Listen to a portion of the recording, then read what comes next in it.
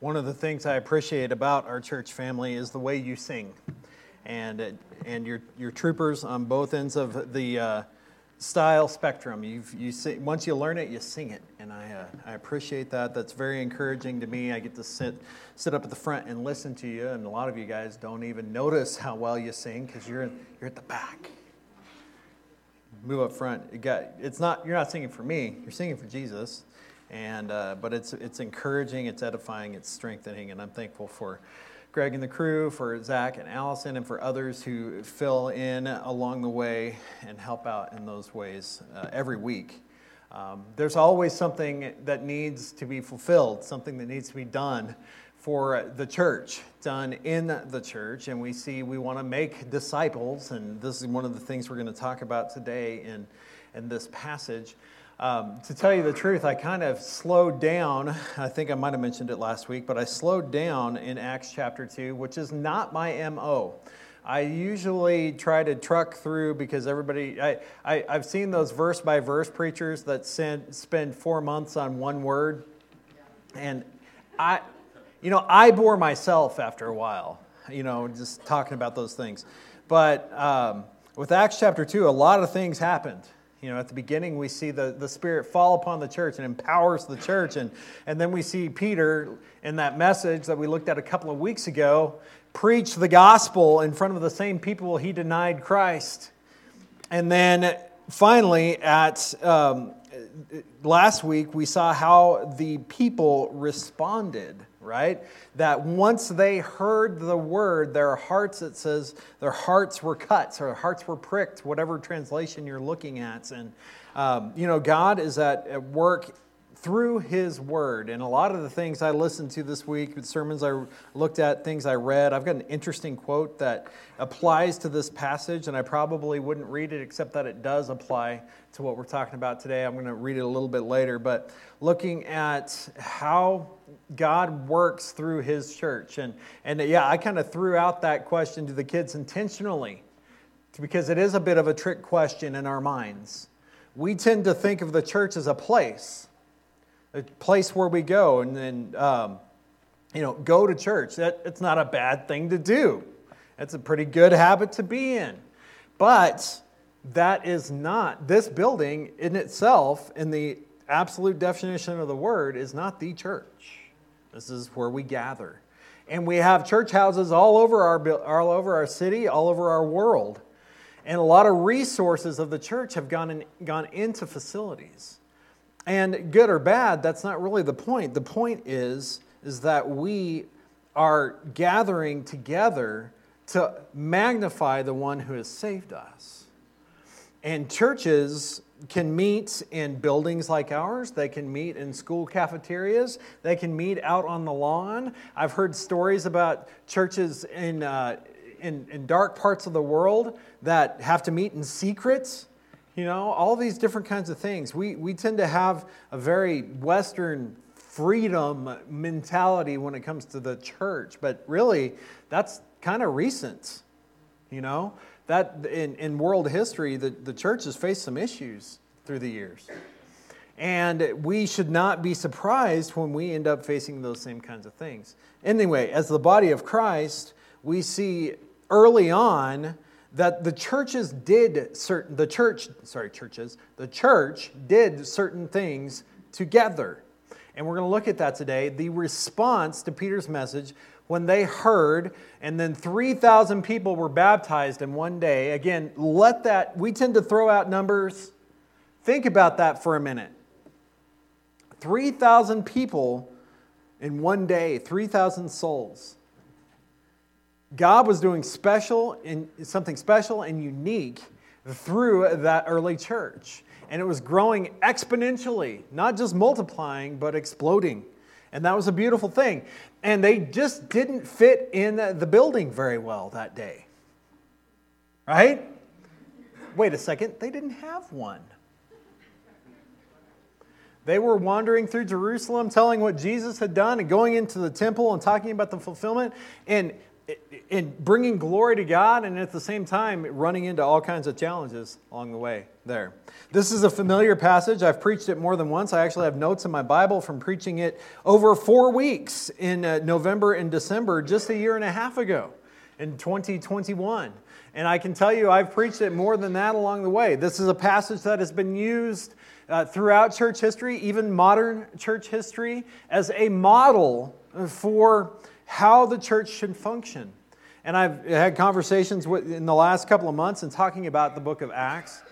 We tend to see the Bible as a rule book, and this is the way it has to be done through that. The book of Acts does have some of those moments along the way.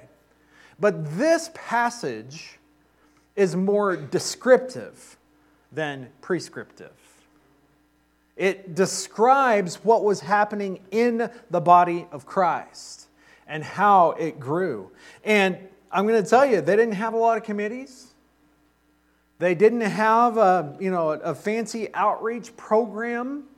They weren't distributing things in any kind of structured way.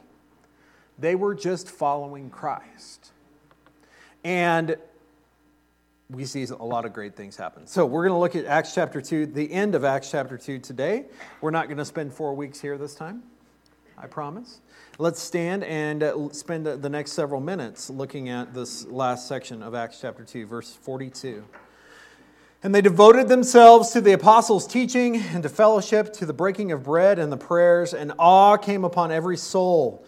And many wonders and signs were being done through the apostles. And all who believed were together and had all things in common. And they were selling their possessions and belongings and distributing the proceeds to all as any had need.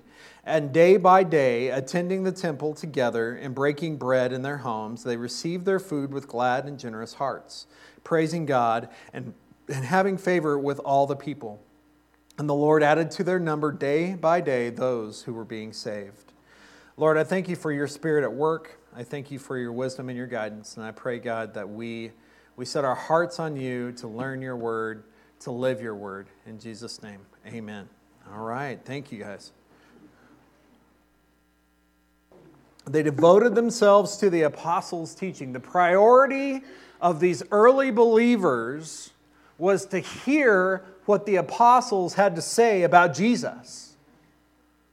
And in the free church tradition, in the Baptist tradition, this is one of the reasons we have our buildings set up the way we do.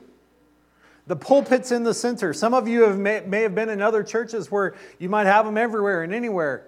But one of the historical distinctives, is particularly in our tradition, is that the primary thing we are here to do is to hear from God's Word. And so we see the Word of God at front and center. It's not about a piece of furniture that you place the Word of God on. This pulpit is here. I like it because I can hide behind it a little bit. It's big, but you're going to go to other churches that have clear plastic ones. I served in a church for 6 years that had one. Clear plastic one. You're going to go to some that have a music stand, some that just have a table. It doesn't matter the piece of furniture that you put the Bible on. It matters that you realize the centrality of the Word of God at work in our lives. And that was the first thing the church was doing together. They were looking at the Bible and they were learning what the apostles had to say. Remember, we didn't have the rest of this then. The book of Acts tells the story of how the church began. And the rest of this, pretty much, not all of it, pretty much happened during the book of Acts. Think about that for a minute. You get a little later, Revelation obviously happened after that. But we see that God at work in us, He puts together the apostles' teaching, and that's how we get the Scriptures. Because they had the Old Testament at that point, they had what they were called the Scriptures, or a dozen different names they could have called it in history there. They used the prophets, they used the law, they used the Psalms to describe who Jesus was in fulfillment of all that had been predicted. And that's what they were using when they talked about the apostles' teaching. They said, this is what Jesus had to say about that. And look in all these different places. And Peter has already done it in chapter 2. He pulls passages from the Psalms. He pulls passages from the prophets to describe who Jesus is and what he is doing now through the church. So the scriptures now are of priority. The teachings of the apostles are priority. And what we hold in the remainder of the New Testament is the apostles' teaching. Primarily Paul. Paul writes 13 out of 27 of the books in the New Testament. My New Mexico math doesn't put quite that at half, but you might as well say it. He writes half the books that are there. Some of them are longer. Some of them are shorter. Some of them are great sleep aids. Some of them really jump on you. Actually, all of them are both, really, when you get down to it. We can go through it dogmatically and not think necessarily too much about it, right? But what we see here is the fellowship of the believers, the priority was on the life-changing truth of the gospel of Jesus Christ. And that's really what we try to do as a church family. But there are some other things they were doing along the way, and we see that some people, through church history, modern church history, the purpose-driven church uses the 5 points of the purpose-driven are all pulled out of this passage here. I studied that a lot. They're not wrong, but I don't know if it's a prescriptive way that you should lay out the church. It might work in certain settings, but we see that the church has shown itself to be, resilient. I was going to use a couple other words that weren't quite right. Resilient through history. And its resilience is founded upon the times that they return to the Word. Every time the church drifts from the Word, there are problems. So it's important in our lives, and it's one of my personal values, to read through the Bible every day. I'm not saying I do it in-depth reading every day, but it's one of my personal values, reading through the Bible every day. It's one of the things I believe you should do because, do you eat every day? I know I do. Probably could take a break from that every once in a while. But what does Jesus say about the Word of God after He has fasted for 40 days? That is my food. That is what brings me life. So they devoted themselves to these things. What else did they do? In verse 42, the fellowship. Koinonia is the Greek word for that. It's a word we like to throw out every once in a while just to sound intelligent, I think. Oh, look, we know what this word means. What does it mean? It means a fellowship. It means the people gathered, and we're having lunch. Good for us. That's a good thing. But they spent time together. They were family together. And I know that for the most part, many of our best friends are found right among these people that we're around right now. Not everybody, but a whole lot of them. That fellowship is important. It brings us accountability. It brings us provision. Sometimes you get help from an unexpected place. And it just brings us to a place where we can experience the faithful love of Christ together. Because He is the one that is with us. And then it says the breaking of bread. This could mean a couple of different things. First of all, specifically, it could very well mean the Lord's Supper. It could mean that at that moment, they saw the significance of that Passover meal 6 weeks, 7 weeks, 8 weeks after Christ's ascension. And they see the significance when Christ said, "This is my body broken for you. Do this in remembrance of me." They could have done it every single time. Do we know if they did? No. Breaking of bread can also just mean having a meal together. I don't think either one of those is wrong. All of their experience was based upon faith in that moment, reminding them of what Christ had done for them. And then finally, and the prayers. What prayers? Well, we could look at the Psalms. We could look at some of the prayers that Jesus taught, particularly the disciples' prayer, the Lord's Prayer, Matthew chapter 6, Luke chapter 11. You can look at all kinds of things that we see show up later, and even in Paul's writings, see Philippians chapter 2, a hymn of praise. You see 1 Corinthians chapter 13, the hymn of love. I mean, you see all these different kinds of ways that can show up. But we know that in the Old Testament, we have lots of examples of praying. So we can devote ourselves to praying. And what was the product of it? Awe came upon every soul. And many wonders and signs were being done through the apostles. This, again, this moment that had happened just moments before, really, what we're talking about here, was a unique moment in history when the Spirit filled the church. It was very different on the day before Pentecost than it was the day of Pentecost, right? All of a sudden things are different. All of a sudden we see the fulfillment. All of a sudden we see power at work. And it can happen for you that way. When you come to faith in Christ, all of a sudden, for lack of a better term, the light bulb turns on. And you think, I've learned all these things. And if you come to faith in Christ after you've learned a lot of things, you go, well, now those things make sense. You know, all these things I've been learning through the years, maybe my mom and dad made me sit in Sunday school and I'm like, these crackers are still stale. These fruit snacks have been here for 4 years. Whatever it may be. But the word is taught. The word is spoken. You learn these stories. And then there's that moment of regeneration, that moment where you believe what you've heard. And Christ makes it come clear in that moment. It's a work of the Holy Spirit. God alone saves. He brings that revelation. He brings that clarity. It's about what He has done.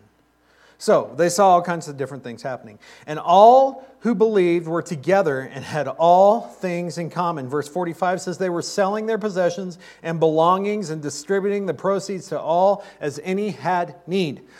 We get to that and we go, oh, skip to verse 46. Because I like my stuff. And if you're like me, I got a lot of stuff that I don't use anymore. And you got all these different things. What would they do? Well, they would sell it all and they'd share it together. Historically, there's some really silly assessments of this time. They think that there's been statements made that because they flooded basically the church with everything that they had, they caused themselves to be in great poverty. I'm just going to say it, that's stupid. I don't buy that. It does say later on in Acts that the church, that Jerusalem was going through a famine. The church had a problem. They needed help. And Paul was taking an offering. And those are in 2 Corinthians chapters 8 and 9. We actually see Paul talking about giving. He's talking about giving back to those who had need within the church. Because they had that moment of crisis. And the fact is that we are always going to have one end of the spectrum and the other. You know, our world, we try to make everything fair. But it never stays that way. It comes this way and that way. And that's just life on earth. It's a broken place. We need one another.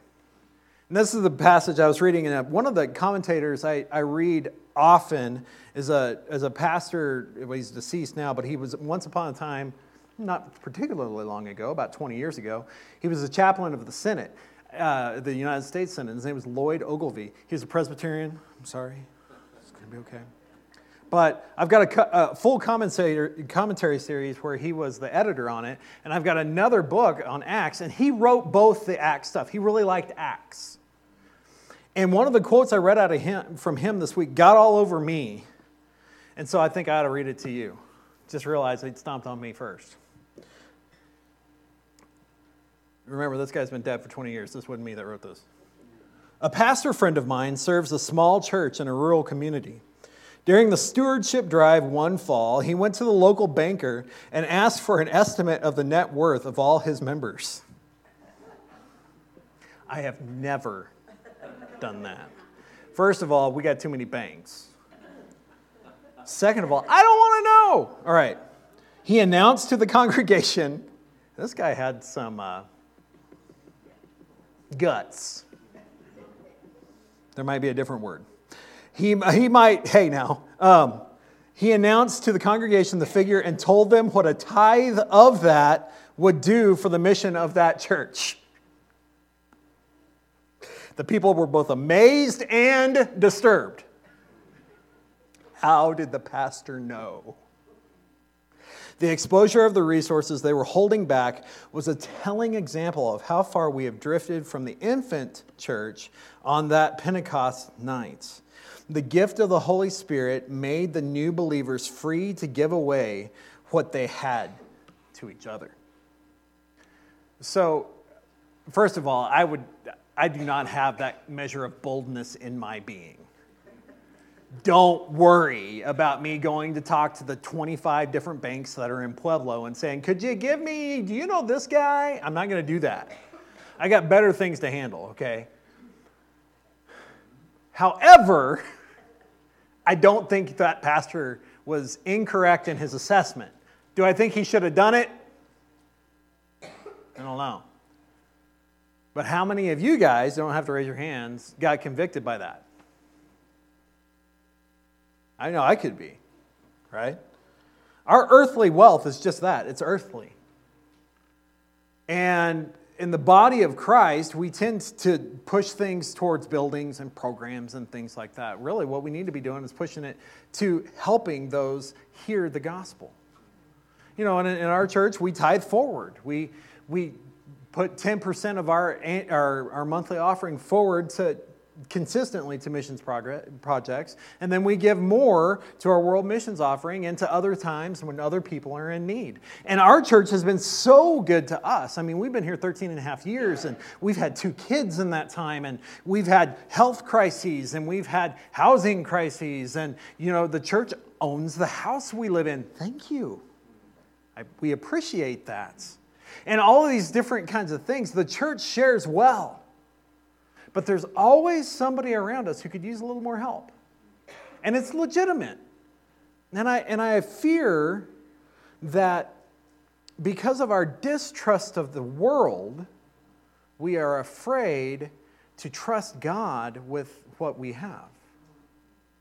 And this isn't about, and it was mentioned earlier about the church needing finances. Absolutely. I mean, we got to keep the lights on, keep the heat on, pay for the air conditioning. A couple of months from now, you're going to tell me about it if we don't. Okay? But there's always somebody around us in a great need. And we tend to put our blinders on. And I'm Exhibit A. You know, holding on to what we think we have to have.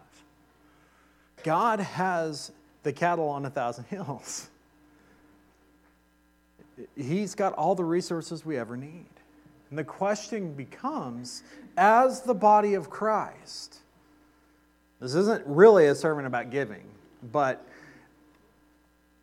as the body of Christ, do we trust Him with what He has given us?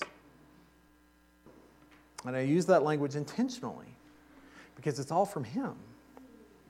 And if you've been here at all, you've probably heard me say, it's not about me, it's not about you. It's about Him. Everything we do is about Jesus. And so when we start talking about sharing all that we have done that as a church family. And I think we would be amazed at what we could do if we just recommitted ourselves to it again. And examine our own hearts when we give. It says that in one of the passages I just mentioned. 2 Corinthians, it says, God loves a cheerful giver, not under compulsion. And I realize there's some measure of compulsion when the pastor preaches something, but that's not the point I'm trying to make. Are we obligated to Christ for our very being? Yes. Absolutely we are. But He gave His life freely and asks us to do the same. So that's what we come to here, is that the hearts of the people were so broken, were so changed by the word, that they shared everything they had. And in chapter 5, it gets a little more interesting. We'll talk about that later when we get to Ananias and Sapphira. What's their sin? We'll get there. Come back next time, or in about 4 weeks, or 8, however long it takes to get there. But anyway, what was the result of their generosity to one another? What was the result of the Spirit at work? Day by day, attending the temple together and breaking bread in their homes, they received their food with glad and generous hearts. Why do we say thank you to God? It's the example of the early church. Why do you say grace at dinner? I remember, and I might have shared this before. I know my family has heard it. They've probably heard most of this, unfortunately for them. But when I was a kid, the lady who was our babysitter taught us to say thanks for our meal. And so she taught us a very simple prayer, little bitty guy. Thank you, God, for the food you give us today. Amen. And so my parents, I was a talker. It's probably shocking to you guys. My parents said, all right, Greg, you can say the blessing. So I got to the point where I said the blessing. And my brother, if you met my brother, anybody got an older brother in here? All right, anyway. Any of you are the older brother? Yeah. What are you saying? I don't blame him because I said it like this. Thanks, God, for the food you give us today. Amen. I knew what I said. The Lord heard the moanings and groanings of my heart. Sometimes the prayers we speak edify the saints around us, though. So we take those moments and realize that God has set the example through the church. We realize the reason they said thanks was because they knew where it all came from. The reason we have the church is because God has made it happen. The reason we have our church is because God has made it happen. Okay. They received praising God, having favor with all the people, and the Lord added to their number day by day those who were being saved. The effect of seeing God at work brings people to salvation. So that is actually the challenge. I mean, there's plenty of challenges through this passage. But the fact is, are we letting the Spirit work through us?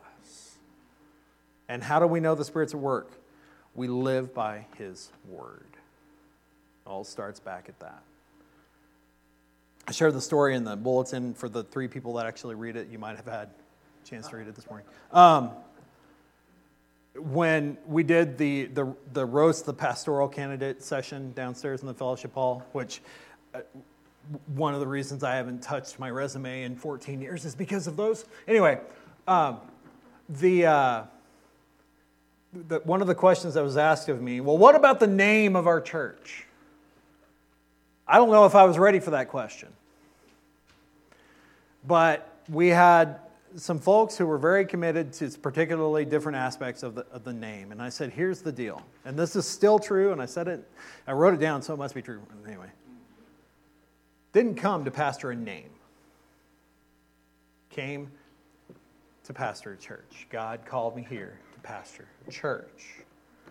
And whatever that means, we need to be obedient to what God has called us to do. There was nothing fancy about any church's name. As a matter of fact, as I see new churches start along the way, this has nothing to do with Lake Avenue. Anyway, it's fine. The name is fine. But some of the names I see are really weird. What was one I saw this week? I've already forgotten it. It was so profound, I forgot it. The name we need to be concerned about is not the name on the sign. It's the name in our hearts. It's Jesus. There are certain aspects of a name that you choose for a reason. Ultimately, it's about who you honor. It's all about Jesus. Anytime you make a historical move like that, we had a couple of guest preachers that have been associated with our church in the past come in that Sunday and talked about it and rededicating the name of it and all these different kinds of things. Those things are fine. But ultimately, it has everything to do with who we are and who we serve. We come back to that today. We were thankful to the Lord for continuing to work through what we call Aberdeen Baptist Church. And there are certain distinctions we hold as Baptists, Immersion baptism. Our Lord's Supper is a memorial. It's not something that saves us, but it's a reminder of who saved us. Baptist distinctive is that we are devoted to the Word of God. That's the reason our building's kind of laid out the way it is. There are a lot of things about that. But my desire looking forward in the time we've already been here and thinking about all the things we've done, all the things we've tried to do, is that we love Christ. And through that, we love one another. And that, well, we've heard that before. Yeah, how many times do we need to say it again, though? To show our community, immediately around the church, it's a neighborhood called Aberdeen. To show these people who have cast off truth, who have maybe never even heard truth.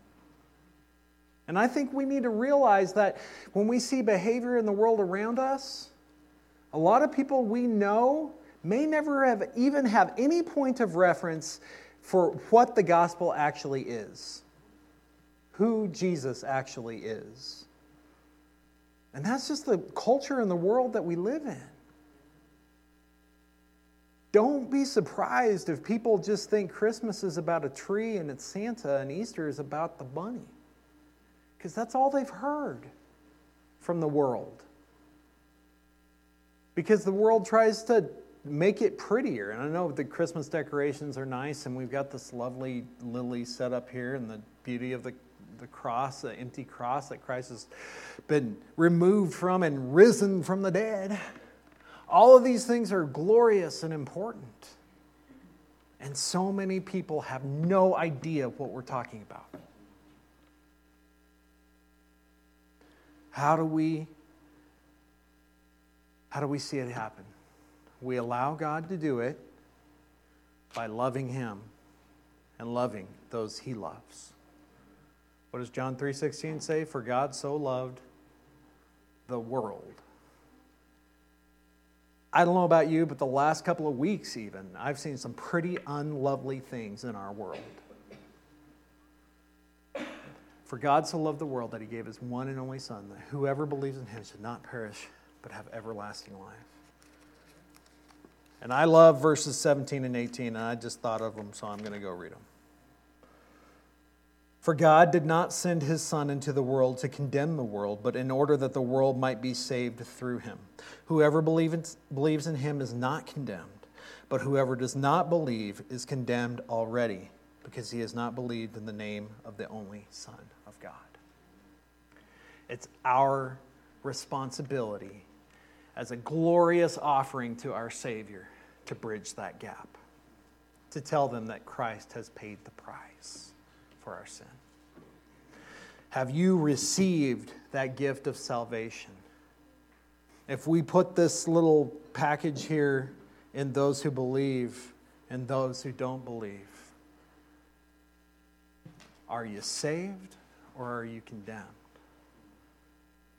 The world says that the church tries to condemn them. The Bible says the world has condemned itself already. And God has called us to be that hand up and out, to tell them about Christ so Christ can work through them through the power of the church, that He is empowered by His Holy Spirit. So as we celebrate and are thankful to God for all that He has done, as we recognize a small moment in history, let's realize that we serve the eternal God, the author of history. Let's pray. God, You're faithful to us. We are unworthy of what You've given us in salvation. And You have just given us so much more materially. And sometimes we put those materials ahead of that gift You've given. Help us to proclaim Your goodness. Help us to realize that the church continues with or without this facility, and that Your mission goes through Your people.